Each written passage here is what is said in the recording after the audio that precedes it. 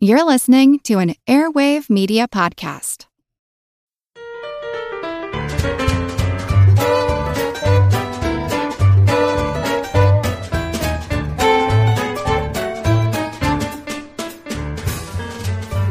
Hello, fabulous, fantastic, fearless, flightless, and featherless fact fanatics. Ooh. Welcome to Good Job Brain, your weekly quiz show and offbeat trivia podcast.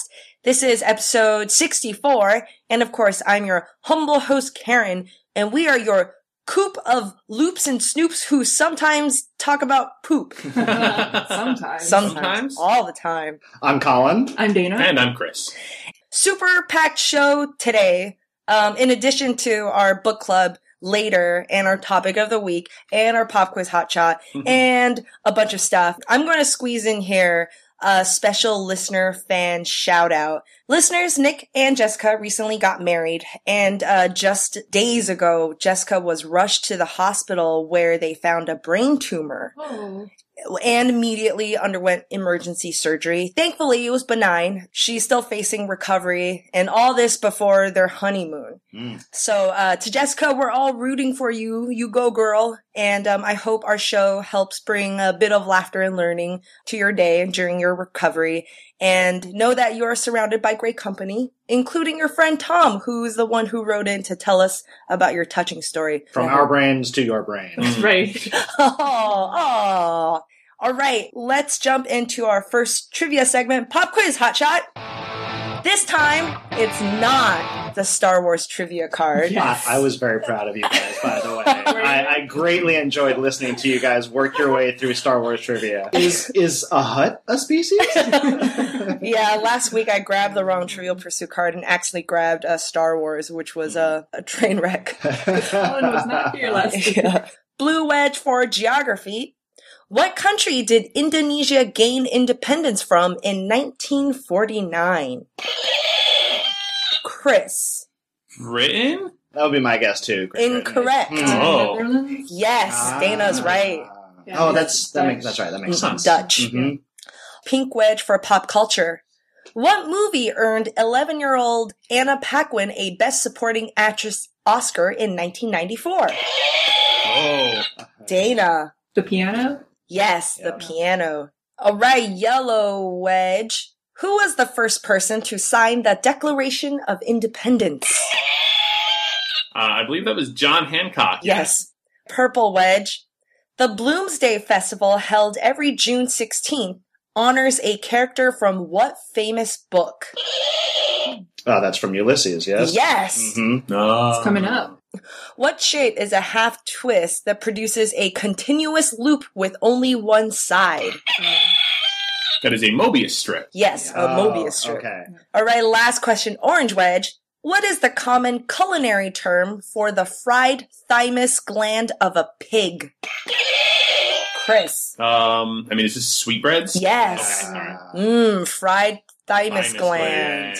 The name sounds so delicious. I know. Yes. Oh, no, it's neither classic, sweet nor bread. Discuss. Classic, really pleasant euphemism for non-pleasant things. Yeah. Yeah, it sounds too good. You're like, wait, why is this called sweetbreads? What is it really?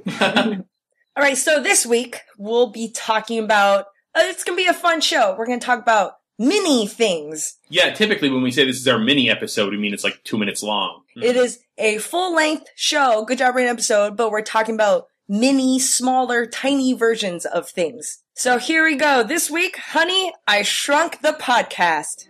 It's a small world after all. It's a small world after all. Oh, little lady, oh, lady, oh. I'm real looking forward to this segment of Colin's where he's going to actually show us all of his Star Wars figures one by one, describing the individual features. No. Let's instead start off with a story that was in the news a few months ago. Here's the headline from the New York Daily News. JFK workers busted in theft of 100,000 tiny liquor bottles. Oh, really? Oh, Yeah. from Well, airplanes? I guess. Well, I mean, they really are kind of conducive to theft. They're so tiny, and they're fairly valuable. It's if you dig into the article and you actually read a little bit more, it becomes clear that it was really 100,000 items, a lot of duty-free items is what the workers. It was actually a conspiracy between some airport workers and some workers on the delivery services, and they were basically just lightening some of the loads of a lot of perfume and cigarettes as well. But the tiny liquor bottles, I think, I agree with the editors, the New York Daily News. It's more sensational. It makes for better copy, and they did in fact find one of the gentlemen, one of the bandits at his house. 500 garbage bags full of the tiny liquor bottles. Oh. Yeah. So it's not just, just shoving a couple in your pockets here and there. No. This was a coordinated theft. I mean, it was $750,000 worth of stolen goods. What were they going to do with it? Were they just going to drink it? I fence it, I'm guessing. I would imagine, yeah. You can't really sell secondary market for it. Oh. Well, these guys did find not. Somebody to sell it to, and That wasn't really the goal, to speculate on how we can make money stealing tiny liquor bottles. But I am interested in the tiny liquor bottles, and I'm sure I'm like a lot of other people where I first got fascinated with the tiny little liquor bottles because my dad had a collection of them. But yeah, I mean, I remember as a kid, being on flights, I was like, oh, hey mom, have you ordered this one yet? I had this subconscious desire to see the collection grow, even though I couldn't contribute to it. Right. She's like, are you trying to get me drunk? I'm sure it looked so suspicious at the time. If you encounter these tiny liquor bottles, these days, it's overwhelmingly going to be in one of two places. You're on an airplane or the hotel mini bars. Yep. It's a big place. The bottles, they really started off their history. I mean, this isn't any crazy, complicated, weird history. They started off as samples. Most of the liquor companies would make smaller versions in various sizes as samples to give away, either to the distributors or giveaways to frequent customers. It wasn't anything crazy about it, but they found an amazing life on airplanes. I mean, I think all of us, even to this day, it's funny that you said, well, aren't they complimentary? And it's hard to remember now. In the early days, they really were complimentary, all the way down into coach, even for a lot of airlines, with the full fare of your ticket. Yeah, flying on an airplane was very expensive, and people wore suits to fly an airplane. Very quickly, you can see, if you're serving drinks, especially something that's on a drop-for-drop basis more expensive than soda, it's going to be cumbersome pouring out of a giant bottle of Chivas or something on an airplane. Right. So the little tiny bottles make sense for so many reasons. They save weight, they save space, there's no waste, and you can price them individually. It's here you go, throw it at the customer. You're not pouring a shot of liquor. Nobody's going to get into an argument with the flight attendant that she's not pouring enough liquor into their glass at 30,000 feet. It just makes sense. Yeah. As airlines started cutting costs, this was one of the first and easiest things to cut as well. Free liquor is easy to cut costs to free liquor and coach, and then it kind of worked its way. Yeah. And so what tickles me is, doing some of the research on these is now the alcohol beverage industries have kind of come full circle again now, and they've really rediscovered the value of them as straight out samples, especially because so many of the brands are diversifying. Oh, yeah. Are diversifying. Different flavors. Yeah, you've got cherry bourbon and honey whiskey and, peach vodkas and all kinds of crazy flavors. And it's a good way of, I know the brand. Sure, maybe I'll try their crazy flavor for 99 cents or $1 for a couple ounces. And it's a good way for them to market unwary consumers, perhaps. Of course, there's also some more nefarious uses for these bottles. They're easy to sneak into places where you maybe are not supposed to have movie theaters, alcohol, sporting events, movie theaters, right? Right. Bar mitzvahs. Yeah. But really, what cracked me up the most in my looking into just the awesome history of liquor minis is the crazy relationship that South Carolina used to have with mini liquor bottles. And this just opened my mind to some crazy avenues of how liquor laws in this country have evolved over the years. So, there were a lot of vestiges after Prohibition, after the end of Prohibition. As you guys know, and we've talked about before, a lot of states had various blue laws to certain extents limiting alcohol. A lot of times it was you can't buy liquor on Sundays. It was very common, and these were mostly states in the South, Utah as well. South Carolina had some of the weirdest requirements I've ever heard. From 1933, when Prohibition ended, up until 1973, you weren't allowed to sell liquor, meaning hard liquor in South Carolina, by the drink. So if you wanted to drink whiskey, vodka, whatever it is, at a bar, you would bring your own liquor to the bar, and they would supply the mix-ins and all the supplementary stuff. BYOB. It was BYOL, right, exactly. BYOB. Yeah, you would BYOB to the bar. They would mix it up for you. They would supply the ambiance and the environment. Wow. But they couldn't pour you drinks of liquor. in the 70s, people started getting worried about over-drinking, drinking and driving. There were still a lot of religious overtones, people who just didn't approve of drinking for whatever reason. So the South Carolina voters passed a law that, okay, you can serve liquor by the drink in bars, but it has to be in pre-measured, predetermined amounts that are capped at a fixed amount. Okay. So we know, quote, people aren't drinking too much. Huh. So South Carolina in 1973 then started serving liquor in bars, but it had to be by the mini. So if you were to go drinking in South Carolina, you would have tons and tons and tons of little tiny mini liquor bottles. And it sounds crazy to order, a whiskey at a bar and the bartender opens up a little tiny airplane-sized bottle. Yeah. But that's literally what was going on in South Carolina. The average mini is about 1.7 ounces, 50 milliliters. Is that like a shot? Well, that was equivalent to one drink, one shot. That's right. And what's funny is that the law was proposed as a way of moderating alcohol intake, but it very quickly became the case that in any other state that had self-pouring, the average shot was about an ounce, 1.2 ounces, whereas South Carolina, you were fixed at that 1.7 ounce. And if you got a double, that was 2 1.7s. So South Carolina quickly became known for having some of the strongest drinks in the nation because it was fixed at this sort of the upper limit of a large size shot. It was not until 2005. Someone noticed it? This law was on the books until the end of 2005. Holy cow. So it's just been, not even 10 years that you can go into a bar in South Carolina and get a drink poured, normally compared to many other bars. And then, of course, there's the question of, well, now are the drinks less strong in South Carolina than they used to be? And I would say, yes, that depends bar to bar. That probably depends place to place where you go. So South Carolina. Wait, so this whole time from until the 70s, 2005, from the 70s until 2005, serving mini bottles. That's correct. Liquor in South Carolina in a public venue was always poured into these little tiny bottles. And it just sounds comical. There are reports of people who were like, yeah, my whole time in college there, or my whole professional career there. So you go to a bar, behind the bartender there's like big bottles, beautiful bottles of alcohol that you can point and say, but they're just little bottles. Well, right. You would say. For show. Right. I don't think they would keep the whole inventory up on the shelves behind them. Voter-approved law until 2005. It seems wasteful to use so many bottles. Well, it's funny. That was a big push, actually. That was a big part of it. Like, one of the things was like, look, it's 2005. Not only is this silly, but these are just clogging up the landfills. And some of the lawmakers arguing, like, they would bring pictures and things. It's like, look how many of these tiny little bottles these bars are throwing out every night. This is just outrageous. Well, I have a quiz themed around the subject of things being smaller than usual. It's called Tiniest Tunes. And as you may know, there is something of a trend in cartoons to produce a cartoon spin-off of something where the characters are aged down. Yes. Baby versions. Famously, of course, Muppet Babies, which actually is credited with kicking off the trend. Yeah, that was the earliest one I could think of. Yes. And so beginning with Muppet Babies, we actually saw a whole lot of cartoons have versions in which the characters were aged down. And so I'm going to name some so cute. Some cartoon, mostly animated cartoon franchises, definitely some movies, maybe some comic books and things like that. And I will tell you the version in which they are older, then you tell me the version in which they are younger. Okay. All right. Oh, let me first ask this question. The show Muppet Babies was actually based on a scene in what feature film? Oh.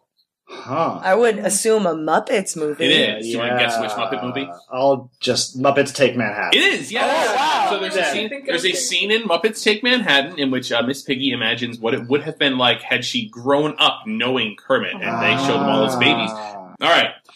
Scooby-Doo. What is the name of the show in which Scooby-Doo is younger? Yeah, man. So I know he has the small sidekick. But that is Scrappy-Doo, but that is a separate character. Yeah, this is Baby Scooby-Doo. Indeed. Scooby Babies. All right. Man, I cannot remember. Puppy-Doo. Close. It is actually a pup named Scooby-Doo. Oh, see, I do remember that. See, yes. you do remember it. All right. Pup named Scooby-Doo. Yeah. Indiana Jones. Oh, Karen. The Adventures of Young Indiana Jones. Yeah, that's right. Yeah. The Flintstones. Oh, I didn't know that was... Again, it's all some variation on this Young Indiana Jones or Muppet Babies, but it's like, what specific variation? The Flintstones. Oh, gosh. In college? You might think of the theme song of the Flintstones Vitamins for the answer to this one. Oh, Flintstone Kids. Yes, the Flintstones yes, Kids. Flintstones. Now, this also introduces, as with the Muppet Babies, continuity errors because these characters were not supposed to have actually known each other as children. Right. But yeah, Right. so anyway. Looney Tunes. Karen, Tiny Toons. you have fallen into my Adventures. trap. You fell right into the trap that That's Dana so actually scary. anticipated before this began. I could see it in the look on her face. I was like, wait a minute, those aren't actually Bugs Bunny. You or are Porky absolutely Pig. Oh, 'cause correct. In Tiny Toon Adventures, the original characters like Bugs Bunny, etc., are all in there. They're same age. It just revolves around the younger kids that they teach at Acme University. That is my... So, however, there is a show in which Bugs Bunny et al. Are younger. Do you know what that is? Looney Babies. It's called Baby Looney Tunes. So imaginative. Tom and Jerry. Yeah. I don't remember that one. I think I do, because they had big heads. That's how you know they're kids, like yeah. Chibi style. Similar. Little Tom and Little Jerry. No. Tiny, Jerry tiny. Kids. Tom and Jerry Kids. Tom and Jerry Kids. That's it. The X-Men. Oh, well. Well, actually... Uh-oh. The Well, X-Men. there's the high school version. The X-Kids. Yeah. I'm thinking of specific stories that are actually in the X-Men comics occasionally. There is actually X-Men House. X-Babies. No. Oh, appear that's sometimes. right. Really? That's right. They're really disturbing. Right, yes. There's like baby Cyclops, and it's like he's in his same uniform, his grown-up uniform, as we just shrunk him down to like toddler size. Yeah. I mean, comical toddler. They're really weird. I have seen those X-Babies. Cyborg, Beast Boy, et al. Karen. Teen Titans. Teen Titans, yes. I didn't mention Robin, because that would make it too Yeah. Yep. Oh. Finally, Yogi Bear. What was the name of the cartoon that featured Yogi Bear and his pals aged down? I'm gonna guess like Yellowstone or Jellystone Playground or Jellystone Kids or something. That would be good, but no. Baby Bears. No. Yogi no, Bear Jr. No, the name of the show was Yo Yogi. Oh, no. Also, and finally, this is a show in which the characters started out young and they were aged up. So I'll give you the name of the show in which they were aged up, and you tell me the show in which they were young. The name of the show in which the characters were 11 and 12 years old was All Grown Up. Oh, What is Rugrats. Yes. Oh. Yes, indeed. Huh. And that is the tiny cartoon quiz. Nice. That's good. I cannot not talk about food. And I came across this term. I want to refer back to a previous episode. I believe, Chris, you talked about the Cadbury cream egg. I did. And how throughout the years, people were kind of like, did these shrink? They Right, seem right. a little bit lighter. But Cadbury's like, no, you're just an adult now, versus a kid. No. And then finally they realized, they Someone announced blew that the lid off. The scandal. the size is smaller, but only by a little bit. So over the years, companies have been downsizing their products in a sneaky way for a while. I'm not talking about companies introducing like a smaller size or a smaller version of an item and call it like, oh, here's the smaller The version. fun size. Yeah, the fun size it's not that, because that's on purpose. Here is a smaller item for you. This is sneaky kind of, making something lighter or making something less voluminous and then passing it off as its original version or its original self. There is a term for this. It's called grocery shrink ray. And this was first coined and used in the Consumerist would document and notice and have people write in. Here are a few examples of products that have shrunk. Bounty, from 60 towels to 52 towels. Just 8 towels difference. Purina dog food, 20 pounds to 18 pounds. Sure. Glad trash bags, 96 bags to 80 bags. Skippy peanut butter, 18 ounce to 16.2 ounce. And not to put too fine a point on it, but the outrage is that the prices don't always go down with a commensurate Yes. amount. Right. Well, the whole point of it is that they don't want to raise their prices, so the only way to cut costs is to lessen the amount that you get. The issue here is that a lot of these products still have the same price tag. Right. And this, of course, angers or annoys a lot of consumers. The principle of, hey, wait a minute, I'm paying more dollar per volume unit. And here's a sneaky thing, too. Tropicana orange juice, they went down in fluid ounce to 7 fluid ounce, but a lot of products do things to kind of disguise it or mask it. So Tropicana, introduce the Easy Pour lid. And it's like, oh, it's a new design. Oh, right. So hopefully people won't notice that in the fluid ounce, it's gone down a little bit. There are a couple of reasons why this happens. Obviously, number one, profit, right? They don't want to raise the price of an item. Yeah. So they decrease the amount.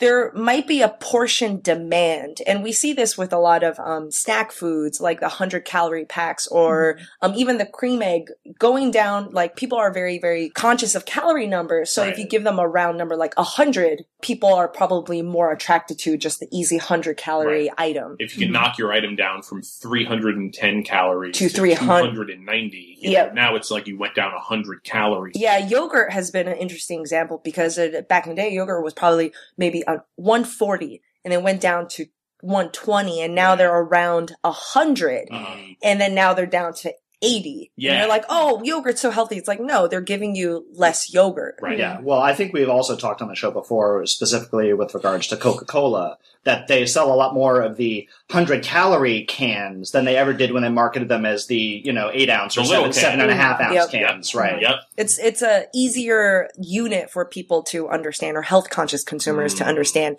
Another reason is to make up, like profit. It might not just be, we want to make more money. A lot of the things may be a cause and effect. So for Skippy peanut butter and actually Peter Pan peanut butter, so peanut had a rise in cost. And so to offset that, they downsized their peanut butter volume and still charge people the same amount as they did. And it's funny because obviously a lot of these consumers have written in to companies complaining about this stuff. And some of the excuses are really funny. One notable potato chip company, their spokesperson said that they needed to reduce the amount of chips per bag because the chips were going stale in the bag design. If the company line is, we're reducing it for your own good, they're probably lying. Yeah.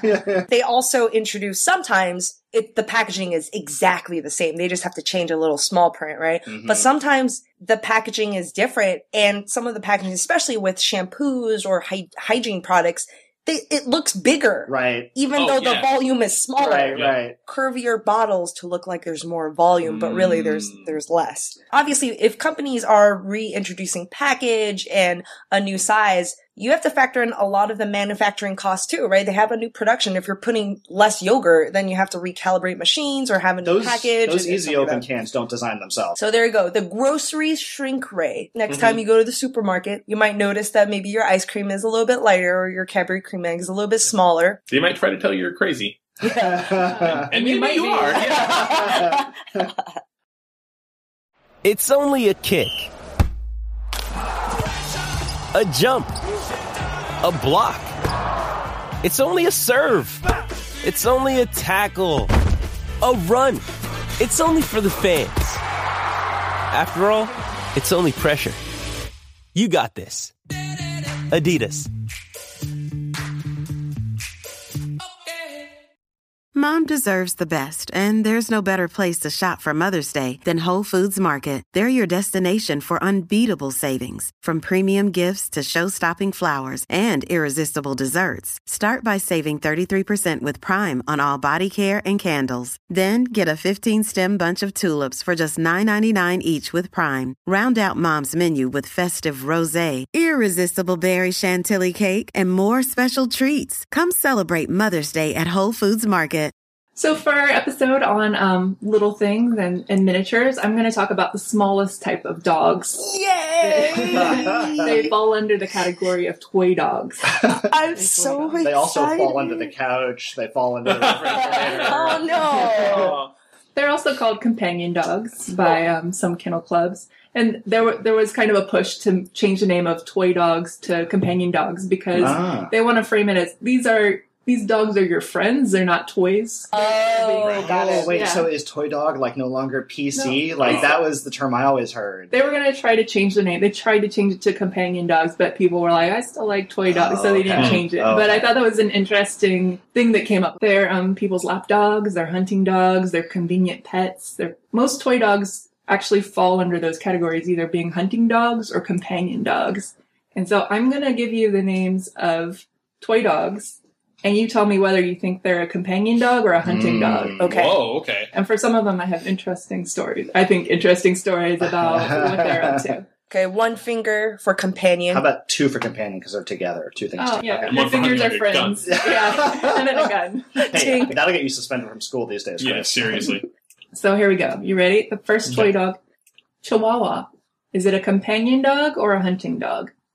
What would it hunt? I mean, I think that's going to be the question for any of these, though, right? Yeah. All right. So Colin and Chris say hunting dogs. Karen says companion dog. It was raised as a companion dog. Yeah! Yes. There's some stories about it hunting rats, but they didn't actually use it for that. There's some dogs where they actually were Specifically used bred it. to hunt. How about the Australian Silky Terrier? Everybody says a hunting dog. Yes, it hunts rats and snakes. It was bred to hunt. Wow. I think most terriers are for rat or pests. Oh, see, I was going the other direction. I was going to say most things from Australia are to hunt something. That's true. That is true. A Bichon Frise. Oh, man. Everybody says companion dog. Yes, it's a companion dog, but it's a companion dog for sailors. People would take it on a boat in old times. Oh. I guess it's like working as a friend. Well, it's kind of like, Yeah, you know, it's a like the working Dalmatian, vacation, you know, with the firehouse. An English Toy Terrier. English Toy Terrier. Okay, Colin says a companion dog. Karen and Chris say a hunting dog. It's a hunting dog. Yes. So terriers, yes, are mostly hunting dogs. I knew they were. I was thinking like, oh, maybe it's a toy version of a hunting dog. The Havanese from Havana, Cuba. I have a theory. All right. Whoa. Colin and Chris say companion. Karen says hunting. It is a companion. Oh, dog, but darn I'm it. curious what the theory was. I thought, like, in Cuba or tropical places where they have sugarcane farms, there might be, like, sugarcane snakes or some sort of pest, and, like a dog can go through. And It's an interesting theory. The dog is the cutest thing in the world. It's so lovely. How about pugs? It's one or the other. There's no. Well, I'll explain in a second. All right, so Colin and Chris say hunting. Karen says companion. It's a guard dog. Like, it guarded things, and it kind of... Maybe it's not such a good hunting dog because it has a really short snout, right? So it probably can't smell. Sniff. That's what. Well, other see, dogs. I was thinking that it wasn't like strong enough, like with its jaws, but that maybe it could like hunt out, like I don't know, Bugs or- truffles or something like that. That's why I was being cagey about, truffle pugs. I guess, yeah. I think pugs to me like are the epitome of ugly cute. They have all sorts of health issues, too. Mhm. Yeah. because of their noses. How about toy poodle? Oh. So Colin and Karen say hunting. Chris says companion. Your eyes. It's a hunting dog. The Oh, normal really? poodles. It's a water retriever. If you were hunting in the water stuff, Oh, the wow. poodle would go out and get it. Yeah. How about a Pomeranian? Okay, so Karen and Chris say companion dog. Colin says hunting dog. It's a companion dog. Yeah, they're too Yeah. cute. Too cute. Like little pig. All right, last one. The King Charles Spaniel. Oh, I don't know if I know those. You know them. All right, I'm just going to go with whatever Karen says. King Charles Cavalier. Karen seems confident. It's Charlotte's dog from Sex and the City. Oh. It's like a little Cocker Spaniel. Okay. Everybody says hunting dog. It's a hunting dog, but so it still has its hunting instincts, but it's very low energy, so it's actually. Okay. So they bred all the hunting into him, but then he's just like, I don't want to do it. Good job, you guys. All right, let's take a break. And we're going to jump into our Brainiacs Book Club segment where we share our favorite book picks from Audible, our favorite books dealing with, trivia and facts and interesting histories. And so my pick, I love Disney and Disney parks. Yeah. And so one of the interesting books I read and actually listened to as an audiobook is called The Dark Side of Disney. Here's a little disclaimer. It is not for kids. It is definitely, there is some adult materials there. Now I'm intrigued. Yes, it's how to have fun in Disney as an adult. Oh, okay. So Probably not sanctioned by the Disney Corporation. no, not at all. There's a lot of tricks and scams or things that maybe you can do, but there's also a lot of stories and tales of people trying to scam their way in and get kicked out. I shared the story about someone who snuck in to take pictures of abandoned parks and structures. And so a lot of different weird, eccentric things that you can do to have fun in Disney that's not necessarily family friendly. It's from a blog. So the way it's written as I'm reading it, it's not perfect reading material, but it does make for a good audio book because it's more, how people would describe things, orally and casually, versus when you're reading it, it's a little bit hard to read, but definitely very interesting and, very intriguing. Yeah. So there you go. Dark Side of Disney by Leonard Kinsey. All right.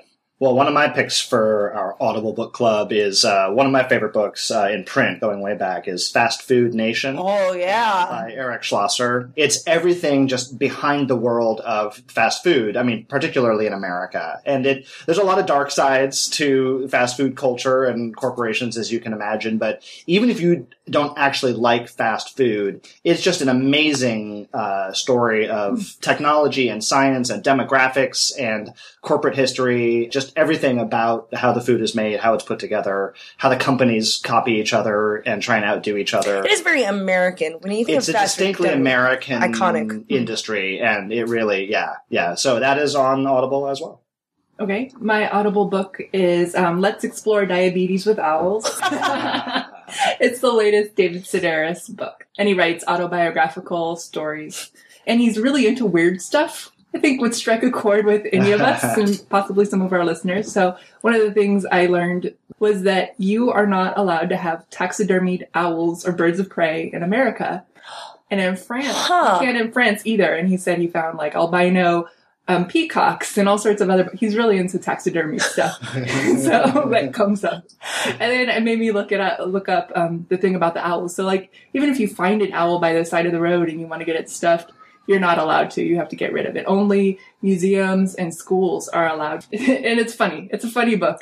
So a little while ago, I read a book called The Billionaire's Vinegar, which I think that our listeners would really enjoy. It is a nonfiction book. It is about super, super high-end wine. Basically, it starts off at an auction at which a bottle of wine, purportedly from the 1700s and purportedly from the collection of Mr. Thomas Jefferson, was auctioned. Still this sealed bottle of wine. Ooh. And from this auction, no, Karen, wine doesn't go bad.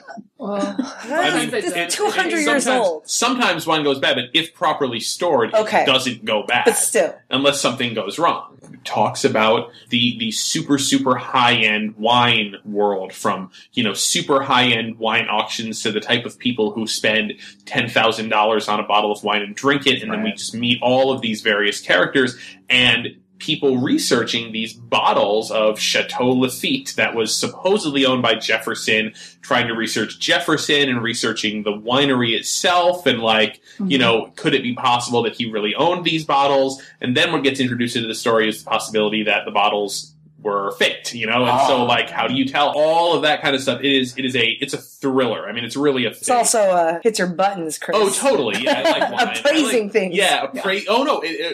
In that case too, it totally does. Appraising. Oh yeah, I didn't mean drinking. I meant appraising things. I mean both. I mean collectibles, and drinking, and brilliantly written. And so it hits all those things, and I would really heartily recommend it. The Billionaire's Vinegar. The Billionaire's Vinegar. Yeah.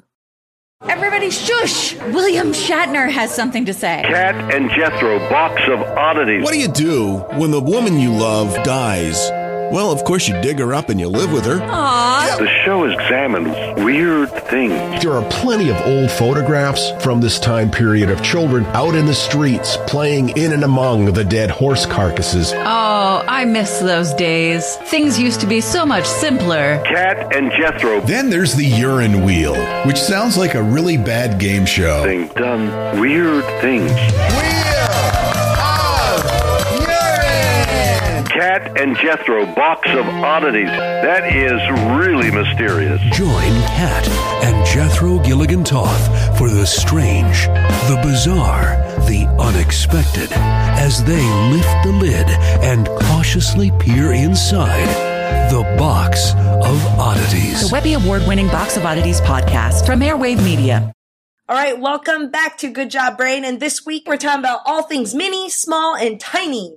Well, you know, a lot of mini things, despite how they're marketed, aren't as fun as the full size. They insist on calling the fun size candy bars at Halloween, and it's like, well, they're smaller, I'll grant you that, but I'd much rather have a full size candy bar than a fun size candy bar. But there's one thing for me that I absolutely, hands down, prefer the miniature version to the full size, which is miniature golf. Yeah! Like, I go and play, you know, full size big boy golf, and I'm not very good at it. I try not to let that bother me, but I love miniature golf. Me too. I just play miniature golf. That's real golf for me. Surprisingly, there's very little skills transfer between the two. Yeah. You don't encounter a lot of 70-foot tall windmills out on the course of real golf. If real big boy golf had like a giant sphinx and a clown whose mouth opens like that sized up and scaled up, I would totally watch. Yeah, I would do that. I would play that game. That's the only reason I play. So where did it come from, Colin? By all accounts, this is a American phenomenon of just the modern miniature golf course. Originally, they had like small putting courses in Scotland. They did, you know, then they did. There is, and I should say, there is in fact a tradition of smaller kind of obstacle-based courses. Yes. It was kind of sort of the inspiration was hybridizing some of the little obstacles and gates and pathways, and there was even some commercial version called Golfsticle. Yes, as far back as the turn of the century. Doc got it back as a Golfsticle. How are you holding your club? I had heard that the very, very early ones were aimed at women because societal convention said women shouldn't be raising their golf clubs any higher than their shoulder, basically. Yeah. So, you do a little putting course for them so they can not. That's right. Either for genteel reasons or for practical reasons that they may not be able to and they're tightly fitted. Right, might be possible. But no, that's right. There were, some that were marketed or not marketed. Some were designed with women in mind, things like that. But there were no chomping gators on the 17th hole in the back end. There's a man named James Barber. He lived in North Carolina in the early 1900s, and a lot of people credit him with sort of the first wacky, elaborate course. He created a course. Now, the only reason I would say that he's not sort of the modern father of miniature golf is that this was one thing. It was on his estate, essentially. He had enough room on his private estate. Okay. And it was kind of invitation only. Like if he liked you or wanted to show off this thing, or he was having a garden party, or a newspaper reporter happened to be there. It really took until the 1920s for a man named Garnet Carter, who made this a thing and made it an American runaway phenomenon. So Garnet Carter, he had built a resort in Tennessee called Fairyland, and it was a themed resort, sort of spiritually similar to like a Disneyland theme park. In that it was marketed more as a vacation resort destination as opposed to an outright day trip kind of place. But one of the things that he built in Fairyland was an attraction that he originally called Dwarf Golf. It quickly became known as miniature golf. I think it's a better name anyway.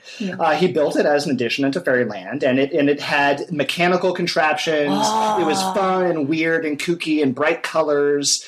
And here's what's interesting, though, is that he designed it for kids. This was this is a thing for children to play, and it was really elaborate. And he very quickly noticed there are a lot of adults playing this thing to the point of crowding kids out, and they're better at it than the kids are, so they can move through it faster. So from this one original course on his Fairyland resort in Tennessee, he christened the industry. He started the business as Tom Thumb Golf, which was again pretty good marketing, right? So this is how popular this was. So he set up a company and a factory that produced a lot of the equipment that you need to set up the course. So it was very much like a turnkey operation, so you could franchise it and build it out very easily. Smart. It was very smart. And credit does actually need to go here very quickly to a man named Thomas Fairbairn, whose claim to the world of miniature golf was he came up with the artificial turf that would simulate grass in all of the earliest courses. You don't have to plant grass anywhere. Right, and this was before AstroTurf came along. So let me just give you a sense of scale here. So 1927, the first one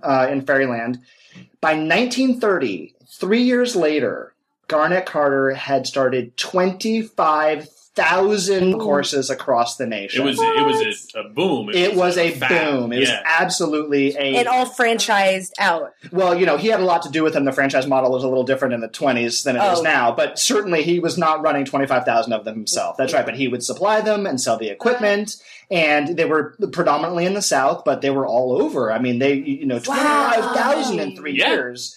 At one point in New York City, there were reported to be 150 miniature golf courses in New York City. That's right. They were on the tops of buildings. I'm glad you mentioned that. Rooftop miniature golf was a huge thing. And this is one of those awesome localized things, exactly. And this was really sort of is separate from the root of Garnet Carter or any of these other people that we talked about. Yeah, so that's the proud, predominantly American history of miniature golf. Wow. And now I want to go play it. But we didn't find the wacky ones with King Kong and a banana. And so today I have a tradition with my friends of whenever we go to Las Vegas, we will go play miniature golf for money, skins style. Do you guys know what skins style golf is? Naked? It's not like shirts versus skins. You call it skins like you put money up for each hole. Right. So when we go play, we'll play miniature golf. So we each chip in $1 per hole. Whoever wins the hole wins that pot. Yeah. And if there's a tie, it rolls over to the next hole. I imagine if we had a Good Job Brain mini golf course, there would be one where it's like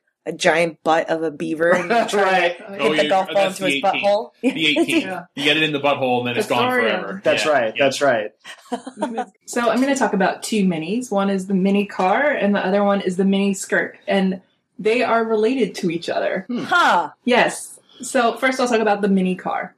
So it started in England, or it was made by the British Motor Company. The Mini Cooper? I'm talking about the Mini Cooper. Okay. But when it first came out, it wasn't owned by Cooper. It was the Mini, and it was owned by the British Motor Company. It was under production by the BMC from 1959 until 2000, and then BMW got the rights to it and then started distributing it. It was really fuel efficient, which was super important because of the Suez Crisis, the 1956 Suez Crisis, where Britain and the French and Israelis had kind of a diplomatic, military dust up. Kerfuffle. I like that. There was a petrol rationing going on in the UK. Oh, how very British of you. Fill my lorry with petrol. So the big British cars were going out of style, and the little German bubble cars were booming because they were way more fuel efficient. The British Motor Company did not like that German cars were becoming the thing that everybody don't was step. They wanted to compete, so they came up with a little car that could fit in a 10 by 4 by 4 box. I just want to jump in and say, if you're just thinking this is an earlier version of the modern minis you see today, no, these are small. They are way smaller than the current minis. Oh, really? They are tiny. If you see, I've seen one in person. Smaller than a Volkswagen Beetle, basically? They are smaller than a Beetle. They're closer to those smart cars than they are to a Beetle. Yeah. Okay. But it was a huge hit. It was a huge hit. Rock stars and famous people were driving them. Everybody loved them. They were British and they were fuel efficient. So they were really the car of the 60s. Very mod. Yeah. You think of Mod Squad kind of. Yeah. So how is it related to the mini skirt? Go on. Mini skirts were also a British invention of the early 60s. And, people had worn short skirts before in the ancient times. It's not new that people were wearing thigh-bearing, outfits, both men and women. But the mini skirt became this fashion craze in Britain.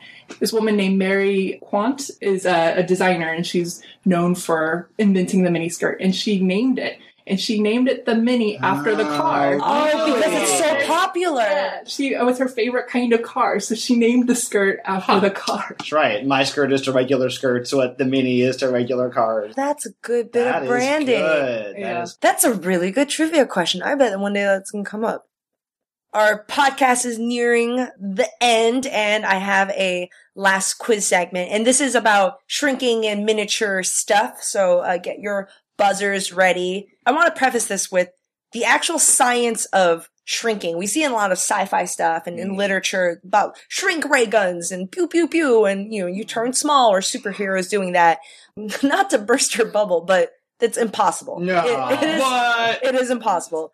Shrinking actually doesn't make sense because unless you have to miniaturize the atoms. Right. Yeah, you can't miniaturize an atom. The mass has to go somewhere, otherwise, yeah. Exactly. And Isaac Asimov actually had a really good analogy kind of illustrating the difficulty of it is if you shrink a dude down, a tiny brain in a tiny man would be the size of an insect composed of like... Stupidest person. He would be a stupid person because you can't shrink the atoms and it only can take as much space. So, you'd be smart as an ant. Not to say the ants are dumb, but you know what I mean. The other thing I always remember reading, like with regard to like, Gulliver's Travels was like, if you were a tiny, small, Lilliputian, let's say, you wouldn't actually be able to exist in our world because things like the surface tension of water don't scale down to your size. Like you could drown in like a few drops of water because it would cling to you. You wouldn't be able to control fire because you can't build a tiny little fire like that. Fire burns at the rate fire burns.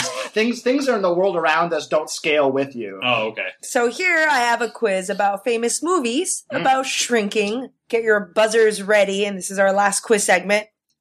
What family movie featured the extremely iconic Cheerios scene? Honey, I Shrunk the Kids? Correct. Honey, I Shrunk the Kids. What character got miniaturized in Charlie and the Chocolate Factory? Full name. Chris. Mike TV. By what invention for a bonus point? Oh, that is WonkaVision. Yes, WonkaVision. Good job. The television chocolate camera. All right. What are the 3 items that Alice in Alice in Wonderland used to make her body grow smaller? Name 3 items. There was a potion that she drank. Ding, ding, ding, ding, ding. There was a mushroom that if she ate half of it, she could become smaller. And I don't know. It was a cake, right? Or a piece of cake, a pastry, something? No, the cake made her grow bigger. Yeah.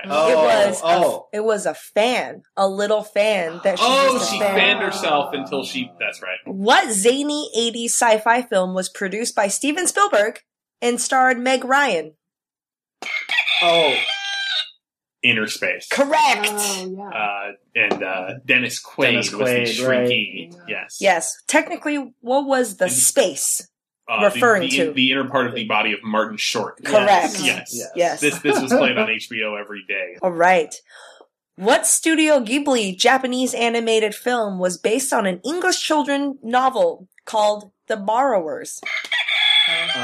This is The Secret World of Arrietty. Yes, about tiny people who lived in the walls and floors of normal humans. Yep. Yeah, very good. Excellent film. Yeah. Great score. If you guys love film scores like I do. All right. Lilliputian is another word for describing something tiny in size. Where did the word first appear in? Dana. Gulliver's Travels. Yes, Gulliver's Travels by Jonathan Swift. That's right. I actually never thought of that. The little people making fire. It's like it's not like a mini fire. It's fire. You didn't scale a bubble of physics around with you. Right. Good job, you guys. That is the end of our show, all about mini things. Thank you guys for joining me, and thank you guys, listeners, for listening. Hope you learn a lot about tiny liquor, tiny golf, tiny dogs, tiny tunes, and you can find us on iTunes, on Stitcher, and on SoundCloud, and of course our website, goodjobbrain.com, and check out our sponsor, audible.com, and we'll see you guys next week. Bye.